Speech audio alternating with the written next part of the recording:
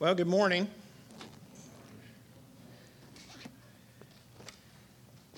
It has been, as I told Robin this morning, a year and a half since I've preached here, and I was going through some of the notes of, or some of the previous times that I preached here, and I guess this will be my 15th time in the years that I have been an elder here. One of the things that we are really happy about is the coming of a new pastor and consistency in the pulpit. And nobody is more happy about that than I am and Mitchell because of our tasks of putting together the order of service that has to be done every week, which is really the pastor's job, and he takes care of that. So that will be taken off my desk, and it will be good to have. So please be in prayer. The 21st is the winter meeting of the presbytery, the Ileana Presbytery, and Scott Etberg will be coming up for that, and he will stand in front of the entire presbytery and will be given their blessing. And then the first week of February, Scott will be here behind this desk and hopefully be there for a good long time. But it is a privilege to bring the word to you. Several have already come up and said, "Oh, I'm so excited that you're preaching today. I hope it's a good one." And I just responded, "Yeah, I hope it's a good one too." Rich Bettis, remember Rich? He was an elder here. And he used to call, or he calls quite frequently, and wants to know, how come you elders aren't stepping up? You keep bringing other people to fill the pulpit, and I just thought we were doing everybody a favor by doing that. But I will take my 15th time, and hopefully it will be maybe another year and a half before I come again. Take your Bibles, please, and stand and open to the book of John, chapter 10.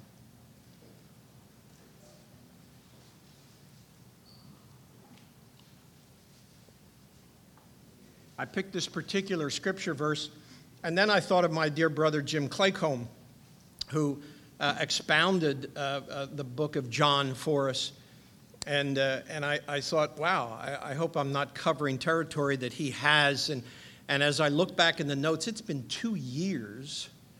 I think it was March 18th that he preached on this portion of Scripture, and I was relieved to see he preached the whole chapter 10. I'm only going to do a portion of it, so I think I'm on safe ground. We're going to start with verse number 22, John chapter 10, verse number 22. At that time, the Feast of Dedication took place at Jerusalem. It was winter.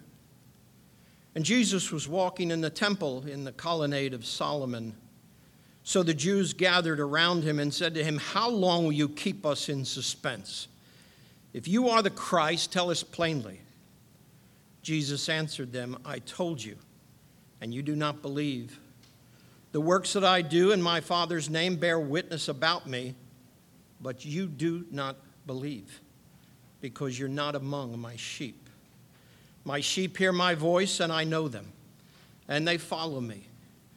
I gave them eternal life, and they will never perish, and no one will snatch them out of my hand. My Father, who has given them to me, is greater than all, and no one is able to snatch them out of the Father's hand. I and the Father are one." The Jews picked up stones, again to stone him. And Jesus answered them, "I have shown you many good works from the Father. For which of them are you going to stone me?" The Jews answered him, "It is not for the good works that you are doing that we stone you, but for blasphemy, because you, being a man, make yourself God." Jesus answered them, "Is it not written in your law, I said you are gods? If he called them gods to whom the word of God came, and Scripture cannot be broken, do you say to him whom the Father consecrated and sent into the world, you are blaspheming because I said, I am the Son of God? If I am not doing the works of my Father, then do not believe me. But if I do them, Even though you do not believe me, believe the works, that you may know and understand that the Father is in me and I am in the Father." Again, they sought to arrest him, but he escaped from their hands. He went away across the Jordan to the place where John had been baptizing at first, and there he remained. And many came to him, and they said, "John did no sign, but everything that John said about this man was true." And many believed in him there. Let's pray. Heavenly Father, we thank you for your word. It's a light unto our paths and a lamp unto our feet. It is truth. It is your word. It is inerrant. It is infallible. And every word that you speak, Jesus, we hear. And so, Lord, we give you praise today as we sit and talk about this scripture. In Jesus' name, amen. You may be seated.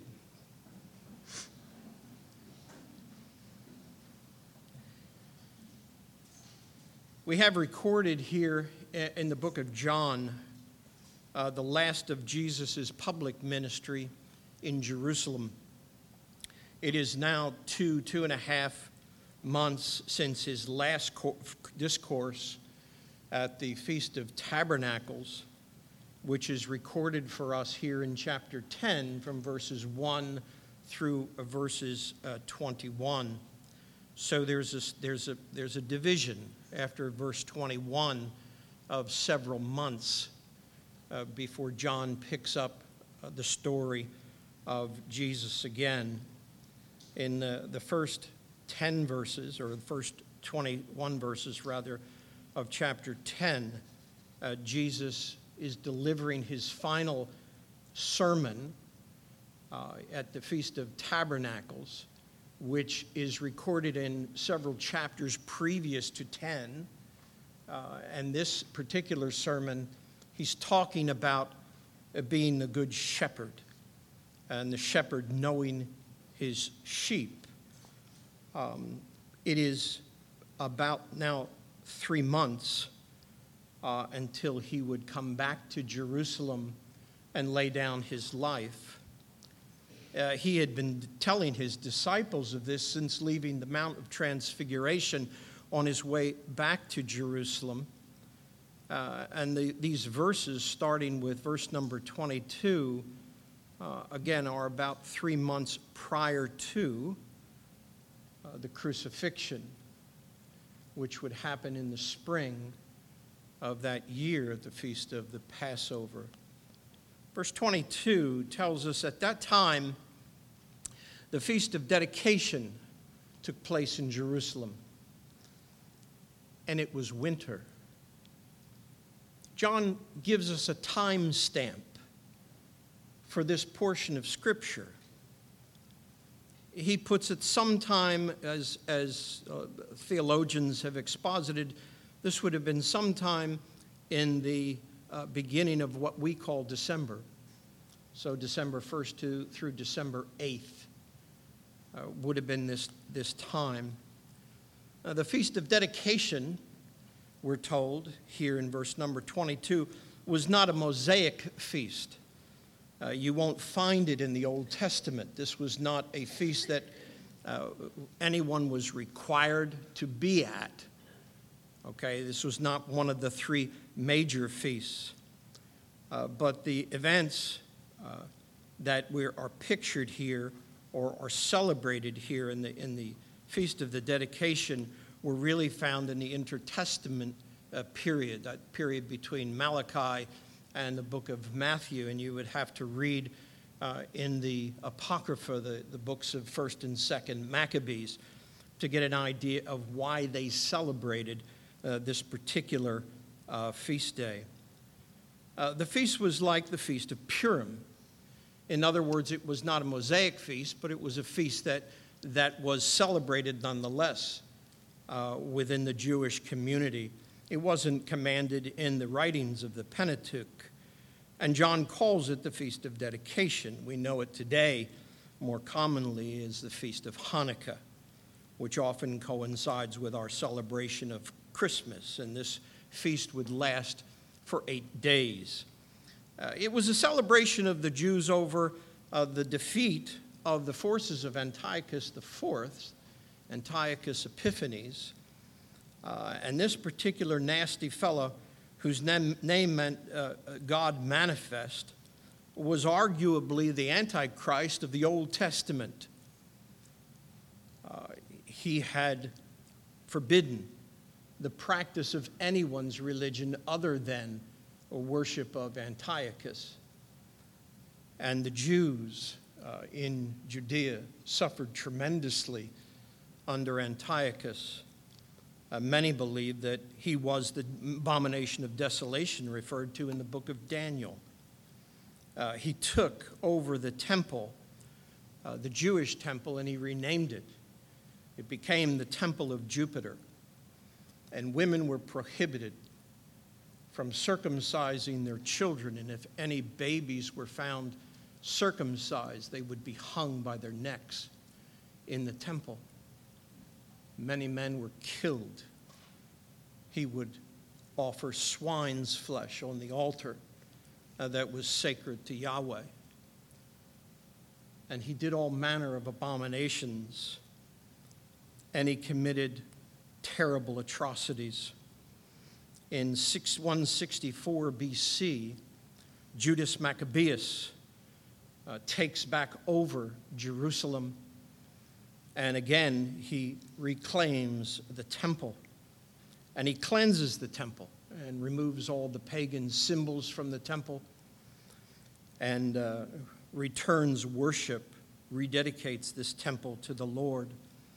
And legend has it that when they set up the menorah in the temple, they only had enough oil for one day. The oil would be sealed in a vial, and it would take 8 days to make an enough supply or another supply and consecrate it according to rabbinic tradition. And so they only had oil for one day. And they poured the oil in the menorah, and they lit the lamp. And by the grace of God, that 1 day supply lasted the entire 8 days until a new supply of oil could be consecrated and brought into the temple. That's why when you look at the menorah in the Old Testament, it has seven lights on it. But if you visit a Jewish home or go to Israel, you'll notice that there is a menorah with 9 lights on it. That is the menorah that symbolizes the 8 days that the oil lasted during the time back in the days of Judas. And this was then celebrated in perpetuity in the Feast of Lights, or as John calls it here, it was the time of the Feast of the Dedication. Then John adds this at the end of verse number 22 and 23. He says, "It was winter, and Jesus was walking in the temple in the colonnade of Solomon." The colonnade of Solomon was in the extreme eastern end of the temple. It was the colonnade that you would enter into after you came into the Gate Beautiful, or the Eastern Gate. And it was a colonnade that ran around the court of the Gentiles. And it was a place that a lot of the teachers would meet, the rabbis would meet and teach in those days. One of the things we have to keep in mind is that the life of Jesus wasn't like it's portrayed by Cecil B. DeMille in a lot of his epics. We don't have the young, virile Jeffrey Hunter or Max von Sydow, and you don't have music that is mystically playing from the heavens and the sun shining all the time, and Jesus seems to float in with these penetrating baby blue eyes. and is surrounded by adoring crowds. Remember that Jesus was a solitary man. And as I read this portion of Scripture, I picture Jesus by himself. He didn't always travel with the apostles. He wasn't always surrounded by the disciples. And it's winter, and he's cold, and he's wrapped in a cloak, and he's walking back and forth in the colonnade of Solomon. Remember his last conversation with the Jews in Jerusalem, recorded for us in the first 21 verses here of chapter 10, didn't go particularly well for him. Matter of fact, it ends in verse number 20 with the Jews saying, "He has a demon. He's insane. Who can listen to him?" And he leaves, but now he's back. There's nothing in the text before us that makes me think that he wasn't alone. Perhaps he was even recalling the words as he walked in the temple of the prophet Jeremiah, where Jeremiah says, "My joy is gone. Grief is upon me. My heart is sick within me. Behold the cry of the daughter of my people from the length and breadth of this land. Is the Lord not in Zion? Is her king not here? Why have they provoked me to anger? The harvest is past, the summer is ended, and we are not saved." The Feast of Tabernacles, or Ingathering as it was called, is now 2.5 months past, and in 3 months Jesus will lay down his life. This isn't a depression. Jesus was not a depressive person. But in some ways, in his own heart and in his own mind, it is winter. It is cold. And yet we are not saved.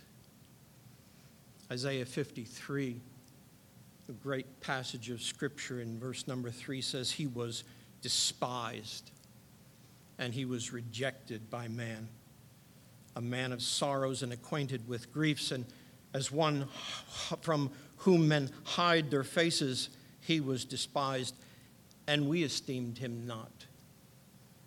And he walked by himself, and it was winter.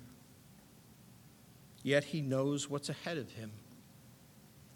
He knows that some 50 days after the cross, the Holy Spirit would come, and about 3,000 souls would be added to the church. And it's not hard for me to imagine that it was here in the colonnade of Solomon that happened. Not hard to imagine it was this very spot in the portico of Solomon where Jesus walked lonely and moved in spirit by the gate beautiful, as we read in Acts chapter 3 and 4, that another 5,000 are converted and they come to Christ. But now it is winter. Perhaps they recognized his walk. Maybe they knew him by the cloak. Perhaps they had spies watching him. Not unusual for him to be in the temple, but it would have been unusual at a feast of the dedication. They would have expected him to be there for the major feast, not this minor feast. Verse number 24, "So the Jews gathered around him, and they said to him, 'How long will you keep us in suspense? If you are the Christ, tell us plainly.'" The word used here in the Greek for gathered around is the same word that's used by Jesus when he teaches the disciples in Luke chapter 21:20, when he says, "But when you see Jerusalem surrounded by armies, then know that its desolation has come near." It had the idea of a military siege. So this wasn't like, "Oh, hey, gather around, you guys." they attacked him. They gathered around him like a pack of jackals, and their tone is not inquisitive, as if to gain some knowledge. This was a mocking accusation of the Christ. How long will you keep us in suspense? If you are the Christ, tell us plainly. It was not a coming up to him and said, Rabbi, we have a few questions for you. They go right to the throat of Jesus. The simple word if used here is in the Greek called the first condition. The first condition is if and it is. And that's the first class. If and it is. In other words, another way you could say it was since. If and it might be is the second class. If and it's probably not would be the third class. They are using a first class usage of this word if. They're leaving no wiggle room here. They want a clear-cut case of blasphemy. They want Jesus dead. In other words, they're saying, how long will you keep us in suspense? Since you are the Christ, tell us plainly. Verse number 25. Jesus answered them, I told you, and you do not believe. The works that I do in my Father's name bear witness about me, but you do not believe, because you're not among my sheep. My sheep hear my voice, and I know them, and they follow me. I give them eternal life, and they will never perish, and no one will snatch them out of my hand. My Father, who has given them to me, is greater than all, and no one is able to snatch them out of the Father's hand. I and the Father are one. Now, verse 25 and 26 deliver a scathing indictment to them. I told you, and you do not believe. The works that I do in my Father's name bear witness about me, but you do not believe, because you're not among my sheep. So twice here, he tells them, you do not believe. He's linking their unbelief to what he will say in future paragraphs. In other words, I already told you, this ground's already been covered. I'm not going to say it again. I'm not going to answer your question. Now remember, John the Baptist asked a similar question, didn't he? Back in Luke chapter 7, John the Baptist says, in it's verse number 20, it says, and when the men had come from him, John had sent these men from his prison cell. They said, John the Baptist has sent us to you, saying, are you the one who is to come? In other words, are you the Christ? Or shall we look for another? In that hour he healed many people of diseases and plagues and evil spirits, and on many who were blind he bestowed sight. And then he answered them, you go and tell John what you have seen and heard. The blind receive their sight, the lame walk, the lepers are cleansed, and the deaf hear, and the dead are raised up. The poor have the good news preached to them, and blessed is the one who is not offended by me.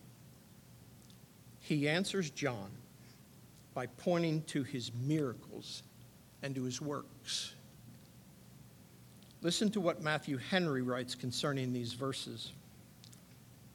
Henry said he gave them an intimation of the danger people were in of being prejudiced against him, notwithstanding these evident proofs of him being the Messiah. Because here in verse number 23 in Luke 7, it says, and blessed is the one who's not offended by me. So he answers the disciples of John, but he doesn't answer with verbally. They ask him a question. They said, John has asked, are you the Christ? And I can almost see Jesus smiling and then maybe turning to the crowd and beginning to heal people. and deaf people are receiving their hearing, and blind are receiving their sight, and the lame walk.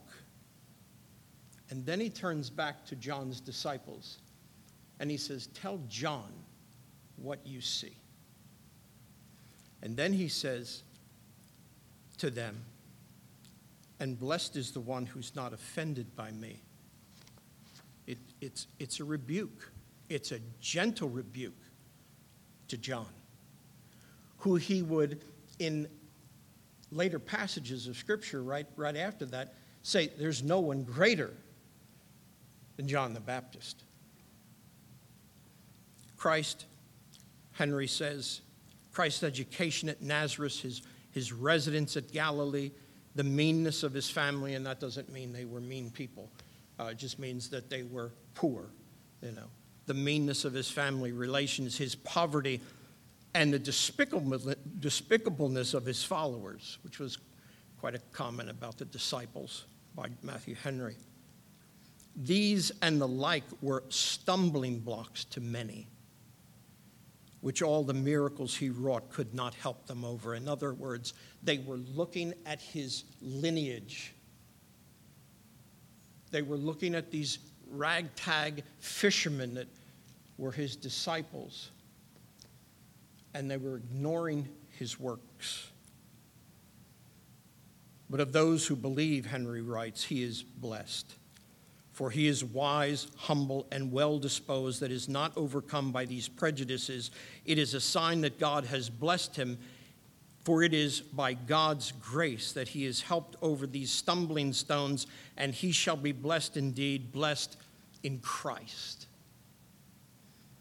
And that's what Jesus is intimating to John. Blessed are those who are not offended by me.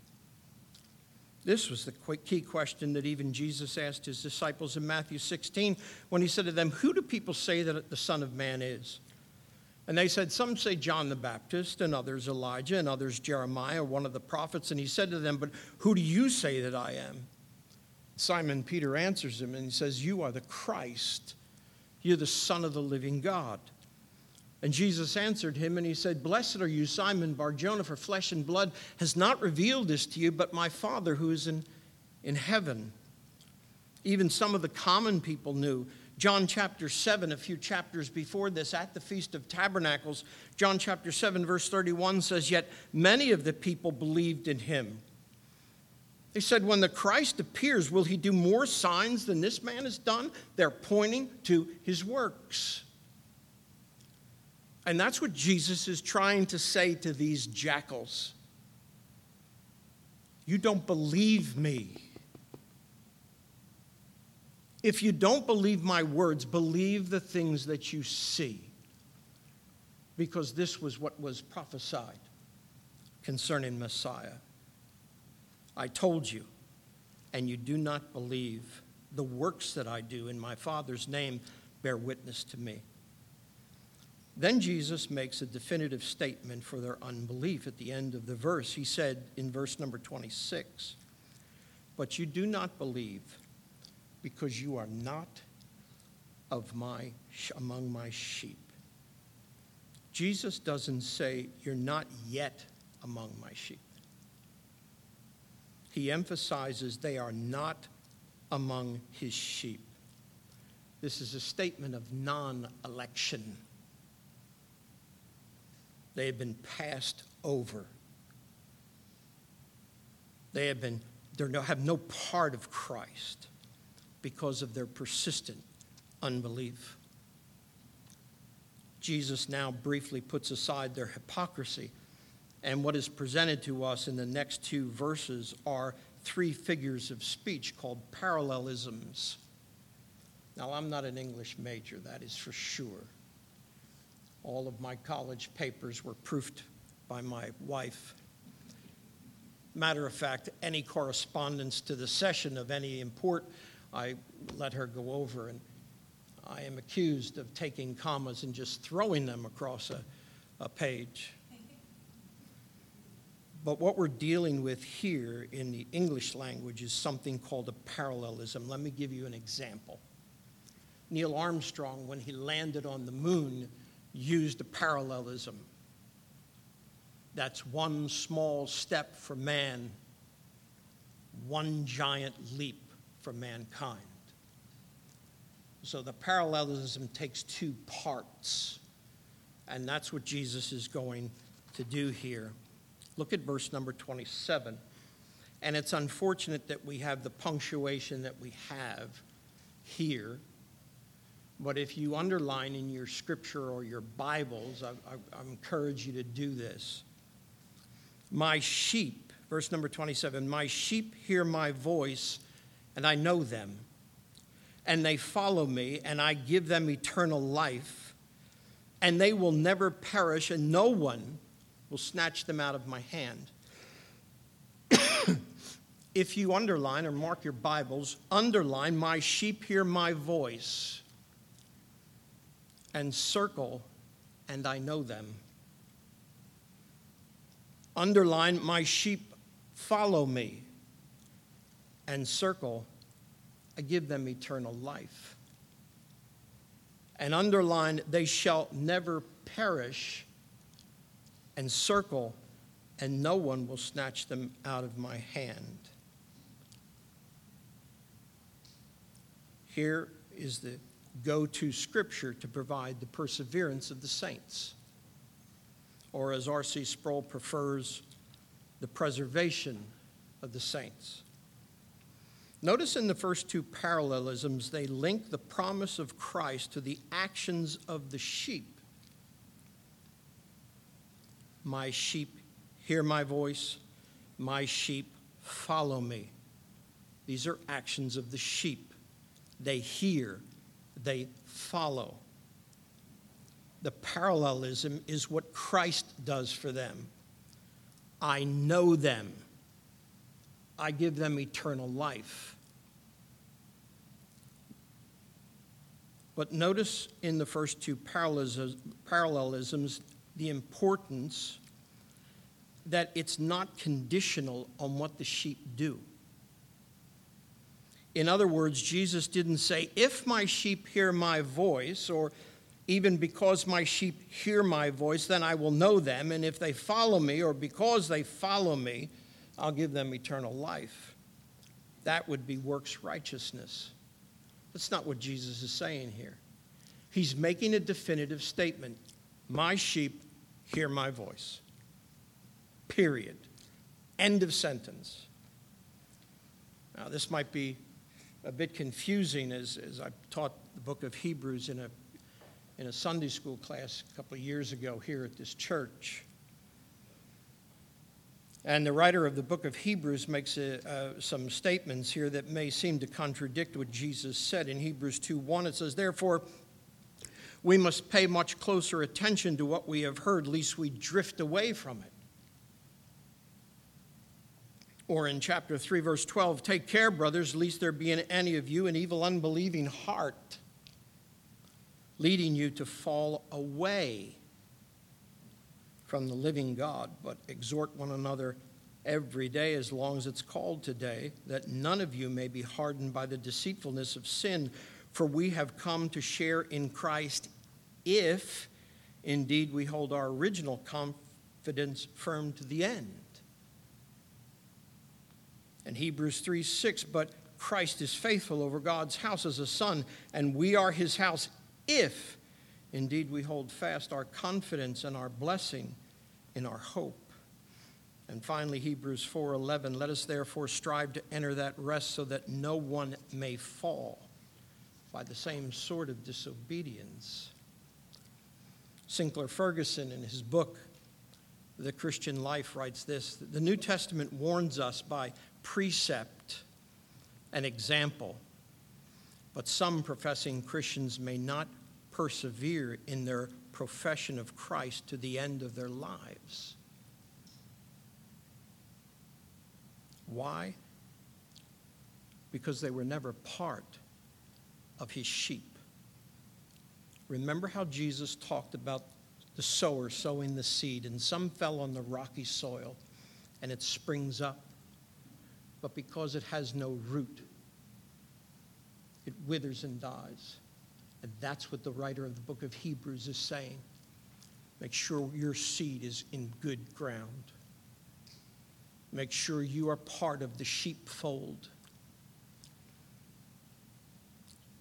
Louis Berkhoff, a Dutch-American theologian, defended preservation or defined preservation this way. He said, "It is that continuous operation of the Holy Spirit in the believer by which the works of divine grace that is begun in the heart is continued and brought to completion." Perseverance, preservation is a work of God.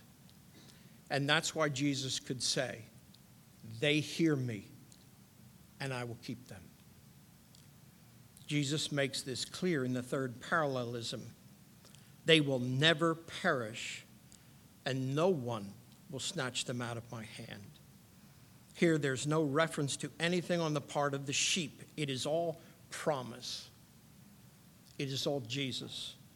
And the second clause only explains and intensifies what's expressed in the first. Verse 29. My Father who has given them to me is greater than all, and no one is able to snatch them out of the Father's hand. I and the Father are one. Now that really ticked them off. As the very next verse in verse number 31 says, and they picked up stones to stone him. Now, this Solomon's portico, wrapped around the court of the women, and on the northern side of that portico was the entrance to the Sanhedrin, up towards the place that would be called the court of the Israelites, where they did sacrifice. It was a compartment off to the north side, which had entrances both from the court of the women and also an entrance to the court of sacrifice. And so it's not hard for me to imagine that a majority of these folks that are attacking Jesus are members of the Sanhedrin. And they pick up stones to stone him. He's blasphemed. They've got him. Because he said, I and the Father are one. Here again, Jesus is appealing to his works. Verse number 37, Jesus answered them, I've shown you many good works from the Father. Which of them are you going to stone me for? Jesus is a tough dude. Right? They're picking up stones. He knows what's next. And it's not good. And he stands toe-to-toe with them. And he says, let me ask you a question. Which of these works are you going to stone me for? The Jews answered him in verse number 33. It's not for the good works that we're going to stone you for, but for blasphemy. Because you being a man make yourself God. So now they're acknowledging that his works are good. Remember, in the past, they've said, you do these works by the power of the devil. So in order to avoid stoning, he says to them, let's get back to this work stuff. Which one of the works don't you like? Oh, it's not the works. Not the works. So Jesus, the master tactician, appeals to the Scripture as a way of argument.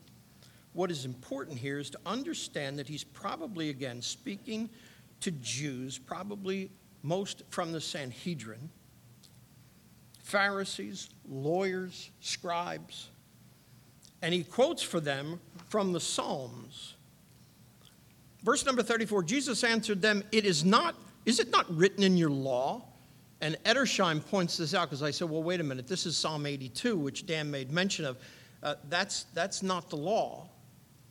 The Pentateuch, the first 5 books of the Bible, were the law, but Edersheim says no. In some rabbinic writings, the law was the entirety of the Bible. Jesus says to them, I said you are gods. If he called them gods to whom the word of God came, and Scripture can't be broken, do you say of him who the Father consecrated and sent into the world, you are blaspheming because I said I'm the Son of God? If I'm not doing the works of my Father, then do not believe me. But if I do them, even though you do not believe me, believe the works, that you may know and understand that the Father is in me and I am in the Father. He turns it around to works again.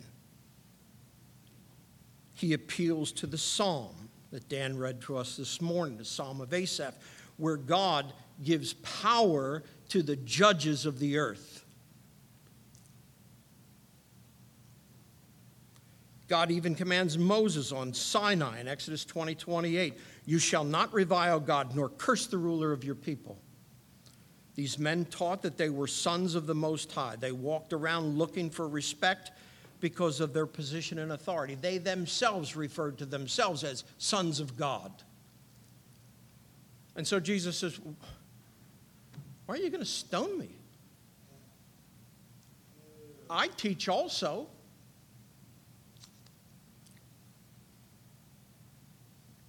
His reasoning was impeccable.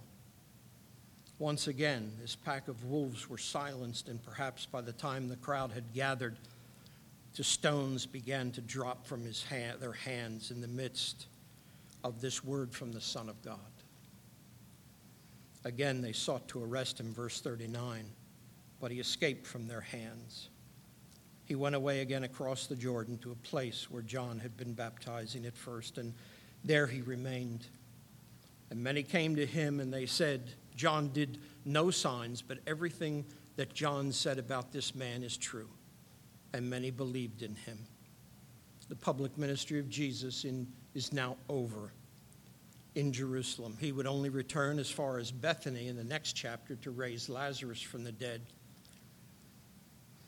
Winter would give way to spring, and Jesus would once again go to Jerusalem, and there, as Luke 18 records, see, we are going up to Jerusalem, and everything that is written about the Son of Man by the prophets will be accomplished. For he will be delivered over to the Gentiles and will be mocked and shamefully treated and spit upon. And after flogging him, they will kill him. And on the third day, he'll rise. Application. The Apostle Paul tells us in Romans chapter 10, verse 13, for everyone who calls on the name of the Lord will be saved. How then will you call upon him whom they have not believed? Make sure this morning that you are settled with this. Don't be like the Christians in the book of Hebrews who were warned and fell away. Lest there be in any of you an evil, unbelieving heart leading you to fall away from the living God. For Peter tells us in 2 Peter 1 to be all the more diligent to confirm your calling. Jesus, in the book of John, tells us you must be born again. And unless you are born again, you can't even see the gospel. You can't even see the kingdom of God. The gospel is simple. Jesus Christ is the Son of God eternally. He came to this earth. He took upon himself the likeness of sinful flesh and yet without sin. And he died for your sins in order that you could be those sheep who hear and follow. Surely he bore our griefs and carried our sorrows, and yet we esteemed him stricken, smitten of God, and afflicted. He was wounded for our transgressions. He was bruised for our iniquity. And the chastisement of our peace was upon him. And with his stripes we're healed. Come to Christ, because as the Apostle Peter preached, this Jesus is the stone that was rejected by you, the builders, which has become the cornerstone.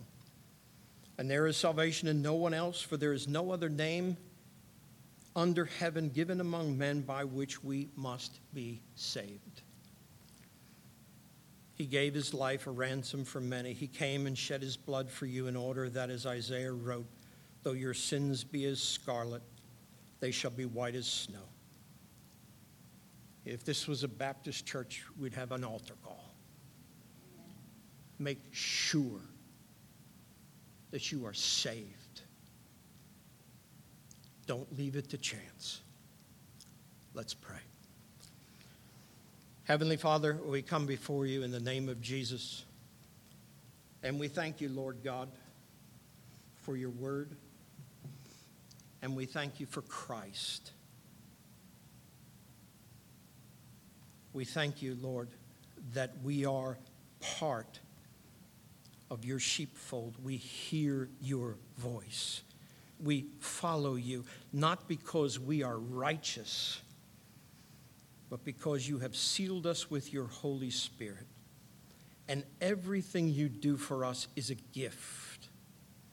We are so unworthy, Lord. We fall sometimes, Lord. But we don't fall finally. We may fall on the deck of this ship, but we will not fall overboard. And so, Father, we give you praise this morning for Jesus Christ. And we thank you, Lord God, for our security in him. And all of God's people said, amen.